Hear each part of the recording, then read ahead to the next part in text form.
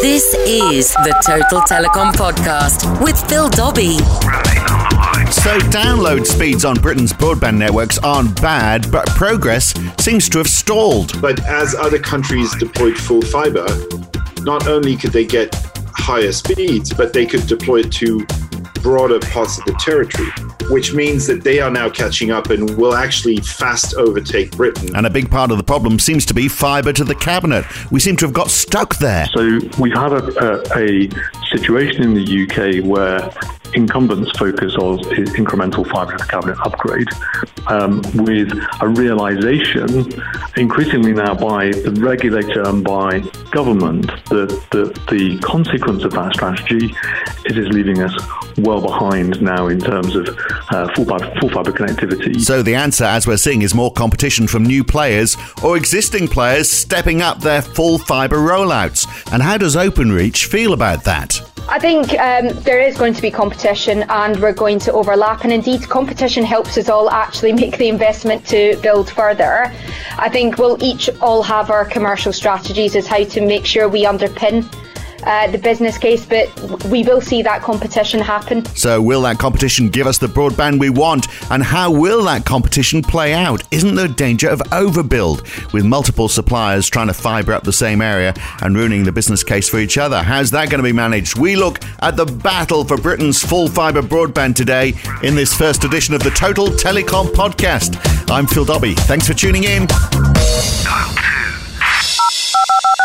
Fibre broadband is vitally important because it enables many of the technologies that will transform our lives and the world of work over the coming decades, having the higher speeds and the greater capacity to deliver for Britain's businesses and households. That's the Chancellor of the Exchequer, Philip Hammond, last March, talking about the drive for full fibre for Britain. Fibre all the way to the premises. We already have, we're told, a 95% reach for fibre to the cabinet in the street, and then copper from there to your home. But how long will it take to reach full fibre to most homes and businesses, particularly when for many of us, speeds are already pretty good? Perhaps we don't see the need for faster speeds, at least just yet. Well, I'm not sure. A lot of the studies I've done in the more advanced markets show that there is strong appetite for faster speeds, even when the speeds are already fast. So we did a study, and this was 4 or 5 years ago, amongst gigabit customers in Sweden. And a significant portion of that, I can't remember the exact number, was something like a third of them were saying, yeah, I would happily upgrade in the next 12 months. Telecoms analyst Benoit Felten from Diffraction Analysis, who says there is demand for full fibre. Just take a look overseas. In Britain, meanwhile, according to speedtest.net, the average download speed for broadband, and of course most of it is fibre to the cabinet, is 54.9 megabits per second, which is pretty damn close to the global average. Would we really pay more for faster broadband? Yes, FTTP might be slightly more expensive, but actually it provides more benefits for customers. They get greater speeds and there's more that they can do with it. So actually, I think that there'll be a very competitive market out there and it will help the end customer. That is Katie Milligan, who's MD Customer Commercial and Propositions at Openreach, the incumbent that has those copper wires leading into our homes. So it makes sense that they would want to hang on to the fibre to the cabinet approach for as long as possible. Sweating the assets, I believe is the term. Yet, this last year has seen them move to pushing fibre all the way. Fibre first, they're calling it. So isn't this a significant change of direction? I think it is, yes. If you look at where we were before, it was all about super fast. And indeed, we brought the country up to, with others, 95% of the country getting to super fast. And then with everything, times have changed. There is a need for even more speed, or we hope there is. And this is about the next couple of decades to come, and it will be around how we get the country to ultra fast. So yeah, you can say it's a bit of a switch in direction, and hence why for us it's about fibre first, because ultimately we've got a huge ambition to get the UK on that move from super fast to ultra fast. And yet, as you say, 95% of homes are connected to fibre to the cabinet, or at least you go past those homes. I think only about half of them are connected. So, I mean, I would have thought from a business point of view, the most cost-effective thing to do would be to go after those homes that you're already passing with the technology that you've already sunk the cost for, and just try and extend your reach. Absolutely, and we're doing that anyway. Back in the summer, we announced a volume deal with our CPs where we wanted to get the UK onto that platform. So we offered out discounts in return for commitments to move the majority of customers onto that super fast platform. And I think that's important because, let's be honest, it takes time to build the ultra fast platform. So ideally, we move customers onto the best broadband that they can get. So move the customers onto super fast. And then in the background, us along with others will continue to build the ultra-fast platform. So, and is it going to be just fibre as the next step then? Because the logical progression again would be to say, well, okay, we've got fibre to the cabinet. Let's look at fibre to the distribution point. Let's just take the fibre that little bit closer to home, shorten the copper length, use technologies like G-Fast, which are going to give even faster speeds, while still using copper as a, because it's an incremental cost. Is it going to be a staged approach, or is it fibre all the way first? I think our message is we are fibre first. So ideally, where it makes sense, we will do full fibre. But there will be still pockets where actually it makes sense to extend the copper technology through G-Fast. And even in future, there may be other technologies such as vectoring, etc. But for us, we'll want to make sure that where it makes sense, we do FTTP first. And then actually, where it doesn't, we still want to give customers the benefit of ultra-fast technology. So we will use other technologies. So I think it's a mix. So that's all great news, isn't it? Openreach are rolling out fibre. So are other players. Our broadband speeds, which seem to have stalled at the level that fibre to the cabinet is capable of, could be about to pick up speed. That's all great, so long as people are prepared to pay for it. Well, there's that. And remember, there are other competitors moving in fast already. Hyperoptic in the large cities is basically cherry-picked the most profitable buildings. BT's best hope in those buildings is going to be half of the population, if that. How do you make that business model work? CityFibre has announced, I think it's 5 cities now, and probably with 10 more in the pipe. What's the rationale in going after those same cities? I don't get it. It doesn't make sense. What would make sense would be for BT to say, okay, I'll sign a deal with CityFibre, and I'll switch my customers over, and then I can disconnect my copper network. And there's the thing. CityFibre are shaping up to be a significant competitor in the land grab for full fibre to the home. So are Openreach making this move to full fibre because of the threat of this competition? Mark Collins, CityFibre's Director of Strategy and Public Affairs, says that's exactly what's happening. Correct. And the regulator, in particular, Ofcom, were very clear here. They wanted to see a strategic shift to investment in full fibre, with a competitive marketplace to do that, which means that the incumbent's market share needs to decline. So to go back to the Ofcom view of a reducing of the country's dependency on Openreach, and moving to competitive supply, so new providers of infrastructure coming into the market. And I think that's now what we're seeing. If you look at the race to full fibre, as you say, meeting those targets.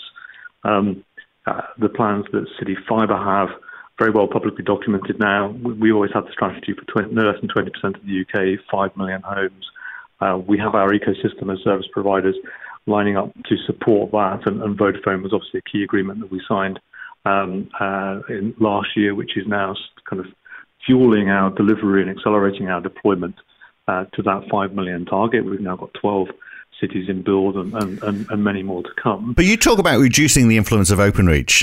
They have a lot of infrastructure in place. So surely, competition issues aside, it makes sense to build on what they've got, extend the fibre from the cabinets, rather than building something entirely new. I think if you take it really depends obviously from the perspective you look at this from. So which lens are you looking, or lens of the telescope are you looking through at this kind of question? If you are an incumbent and you have a copper network, then you would clearly say the cheapest way to do that is to do some form of incremental upgrade on that existing network. So a philosophy of copper to fibre to the cabinet and then fibre to the home, for example, is a logical stepping stone. That only applies to the operator that owns that network. So if you look at it from the view of a new operator coming in, say CityFibre or any of the other kind of alternative providers building full fibre networks, then you're not starting with that legacy position. You're starting from the view of putting a new infrastructure in place where you have where you don't have an infrastructure to start with. And clearly... But doesn't that make it hellishly more expensive for you guys? I mean, the fact that you don't have that advantage, you're almost having to play catch-up. Now, I know technology obviously has moved on an enormous amount, so you haven't got legacy that they're coping with. But, I mean, you know, everything you do is a new cost. Everything is a new cost, but the point that you made there about legacy is... I think a very key point. If you don't have the legacy systems, you don't have the legacy architectures, you can come at this from a clean sheet of paper. So you can design a modern network that's built fit for purpose, deploy that with modern techniques and put modern systems around it. Then you can deliver that effectively and efficiently, and at our view, more effectively and at lower cost than an incumbent trying to upgrade its existing network. So we don't see, and you do get access. You get access to their poles and pipes as well, of course, don't you? To reduce the, what would actually be a considerable cost, I guess, in the build. There is a policy is encouraging reuse of infrastructure, and in particular the reuse of Openreach's duct and poles, and that has a component to play, but it's not the silver bullet that makes it work. I mean, you can still construct and deliver infrastructure without using duct and poles effectively. But there's a key point, and I think it comes down to the question of economics, and why is a new alternative builder better placed than an incumbent, for example. Now, if you're an incumbent and you have the existing revenues, and take Openreach's case, the existing wholesale revenues coming in on their copper network, then the challenge that the incumbent has is to make a business case which says they need to invest billions in upgrade of that network towards a full fibre network, without an incremental return for the investment. In other words, if they can't charge more to those customers, then they have and the customers obviously being the wholesale providers that are consuming it. So the Skies, TalkTalks, the BT Retails, for example. If they can't charge more per connection, but they have to deploy billions into investment, then they have a relatively weak business case, a stressed business case. And that's been very clear in all the public consultations, for example, that Openreach has deployed. Whereas for a new provider of infrastructure where you don't have a revenue, then any transition of revenues from the Openreach network to the new network is a revenue gain, which is recovering your investment. So the investment case from an alternative provider, when you just study those economics, the investment case for the alternative provider actually, in the views of a lot of the investors, makes that a cleaner and easier investment case than, say, looking at an upgrade on the incumbent's network. But the incumbent, of course, already has that revenue, so their business case is to retain those customers and not lose that revenue, which is clearly why Openreach has been prompted to march down this full fibre road. And Katie Milligan says competitive infrastructure providers don't faze them. No, not at all. We welcome competition, and actually Openreach was born out of increasing competition. We've got over 600 communication providers on our network, and actually, in fact, my job is twofold. It's one, to make sure that we build for our own customers in terms of the Openreach network, but I'm also building a product called Duct and Pole Access, which means that we open up our ducts and our poles to help others build, so we very much welcome it. The Total Telecom Podcast with Phil Dobbie. We're working out why broadband speeds in the UK have been so slow to pick up from a fairly acceptable average of just under 60 megabits per second, according to speedtest.net figures, even though our upload speeds are a dismally slow 12 megabits per second on average. The issue has been it's been hard to push beyond fibre to the cabinet if you're the company that owns their infrastructure, Openreach, unless you have new competitors who come along to jolly you along. And that seems to be what's happening right now, helped by a government ambition to see 15 million homes connected to full fibre by 2025. But how far should that competition go? Well, we'll get onto that in just a moment. But if you're fascinated by where all this is heading, how broadband in the UK is evolving, then you can't miss Connected Britain at the Business Design Centre in London, the 18th to the 19th of June this year, so you can understand more about the infrastructure and the regulatory environment and its implications to the telecom industry and industries that use telecoms, which is everyone, isn't it? So Google Connected Britain to find a booking page. Book before the 1st of March and you'll qualify for a 25% discount. If you use the code podcast in capital letters, then you get an extra 10% off whenever you make the booking.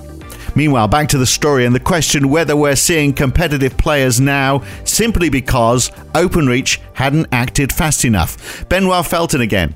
But that's exactly what happened. So a CityFibre is basically exactly the illustration of that point.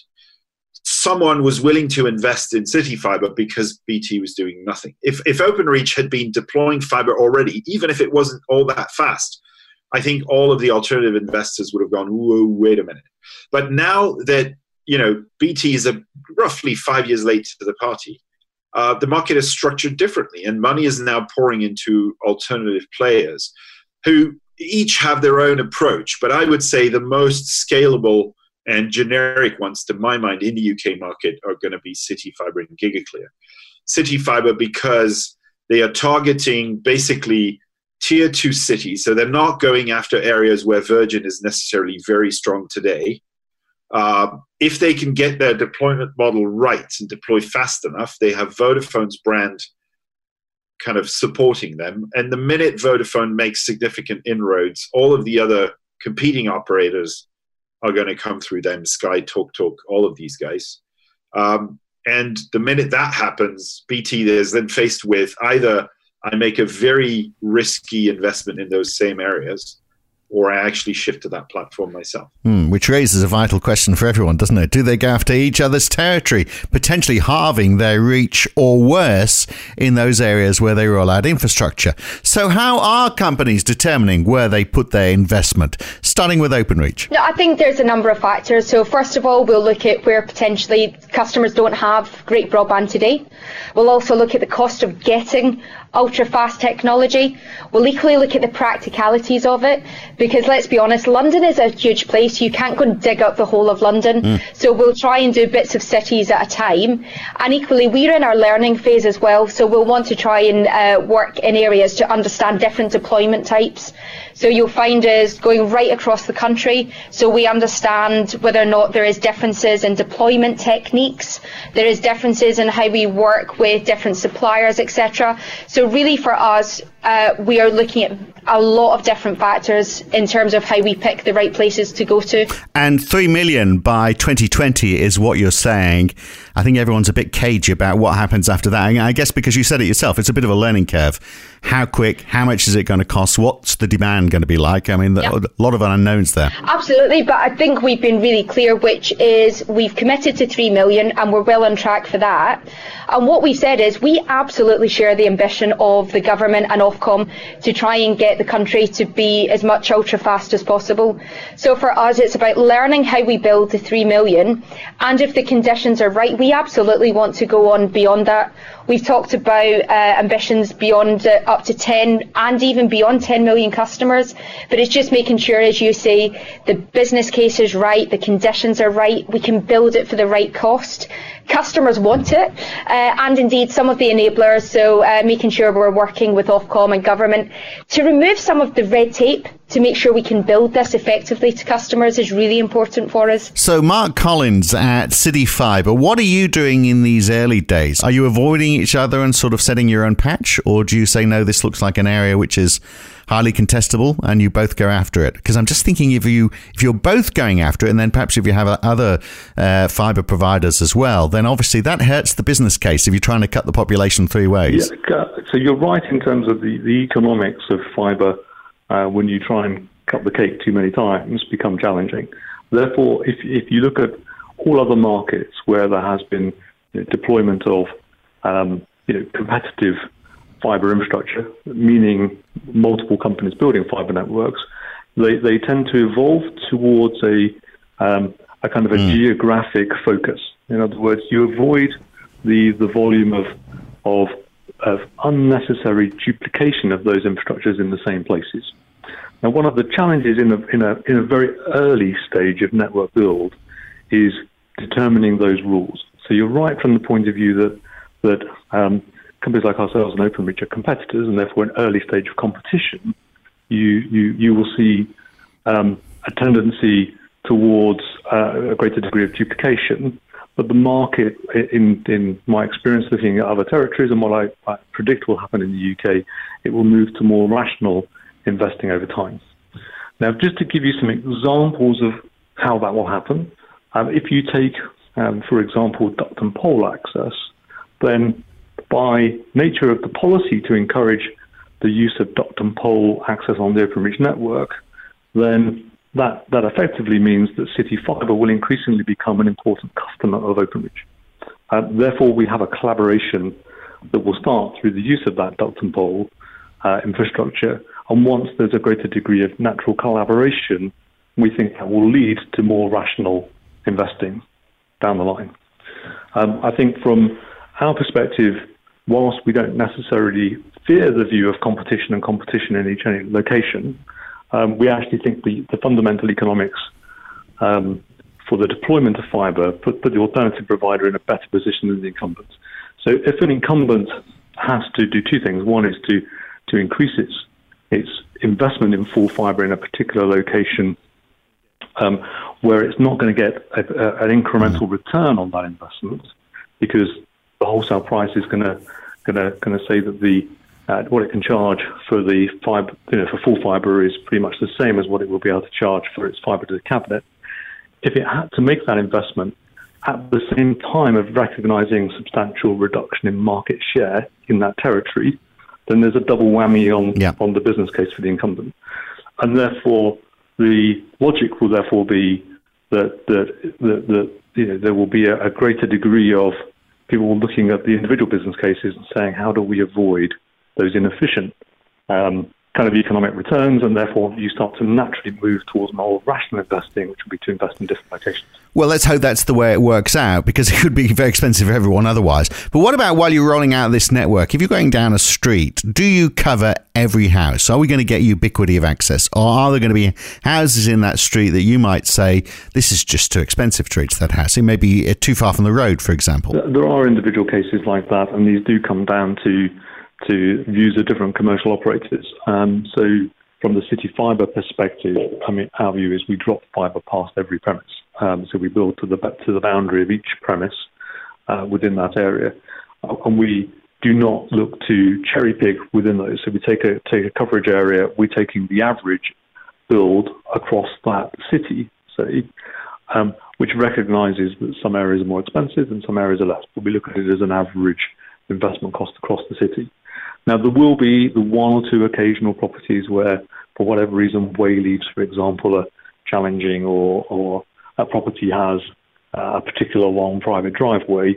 And again, standard process really for the industry to deal with those is to drop property as close as you can, and then deal with those individual landowners as to how you might then get the fibre laid across that land.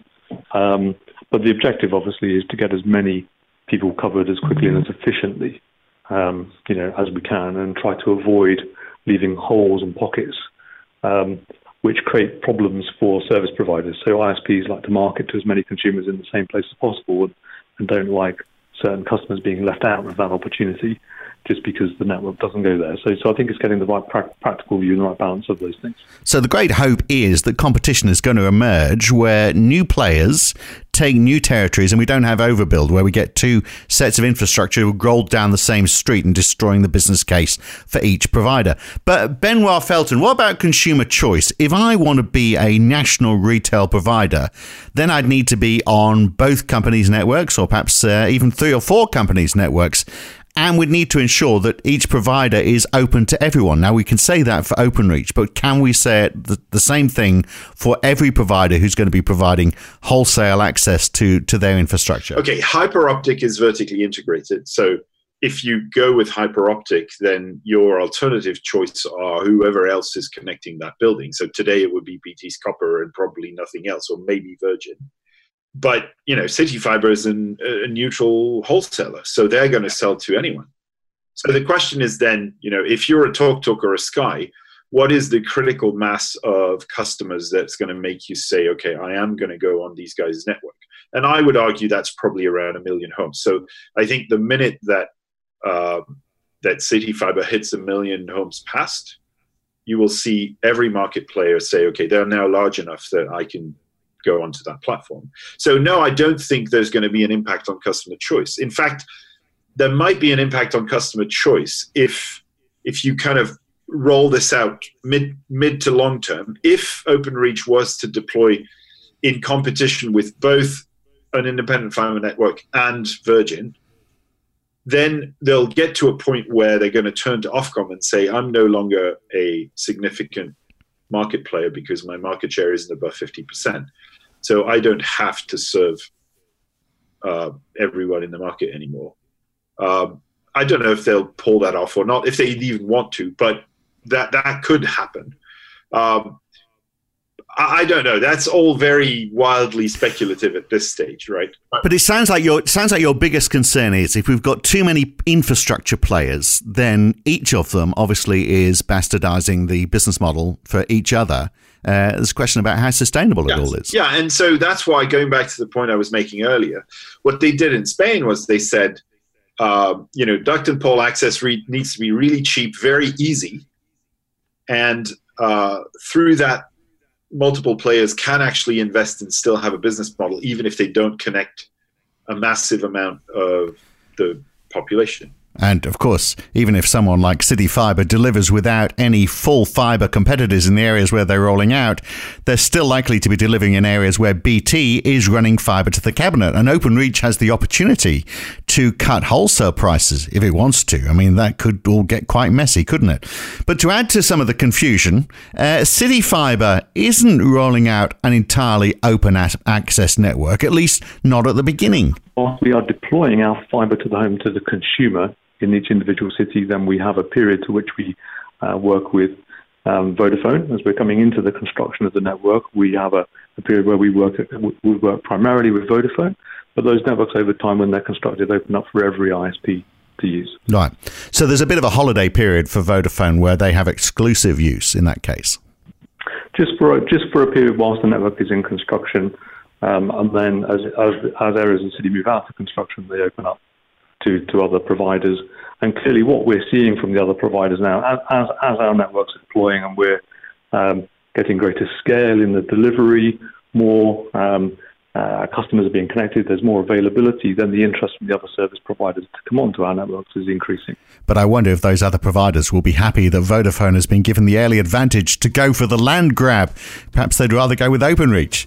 So it's an interesting space evolving, isn't it? This battle to go faster. And if you've enjoyed this first episode of the Total Telecom podcast and you'd like to hear more, well, this is a story I'm sure we will follow as we move from FTTC to FTTH. Will the business cases stack up? Well, that depends on how nicely everyone plays together, because in Australia years ago, Telstra and Optus rolled out cable networks at the same time, down the same streets, and both made losses and had to write off a fortune. So if you've enjoyed the last half hour, let us know. I'm Phil Dobbie. Find me on social media or tweet back to Total Telecom at Total Telecom is the Twitter handle, and I'll see you back here very soon for the next Total Telecom podcast. Thanks for listening.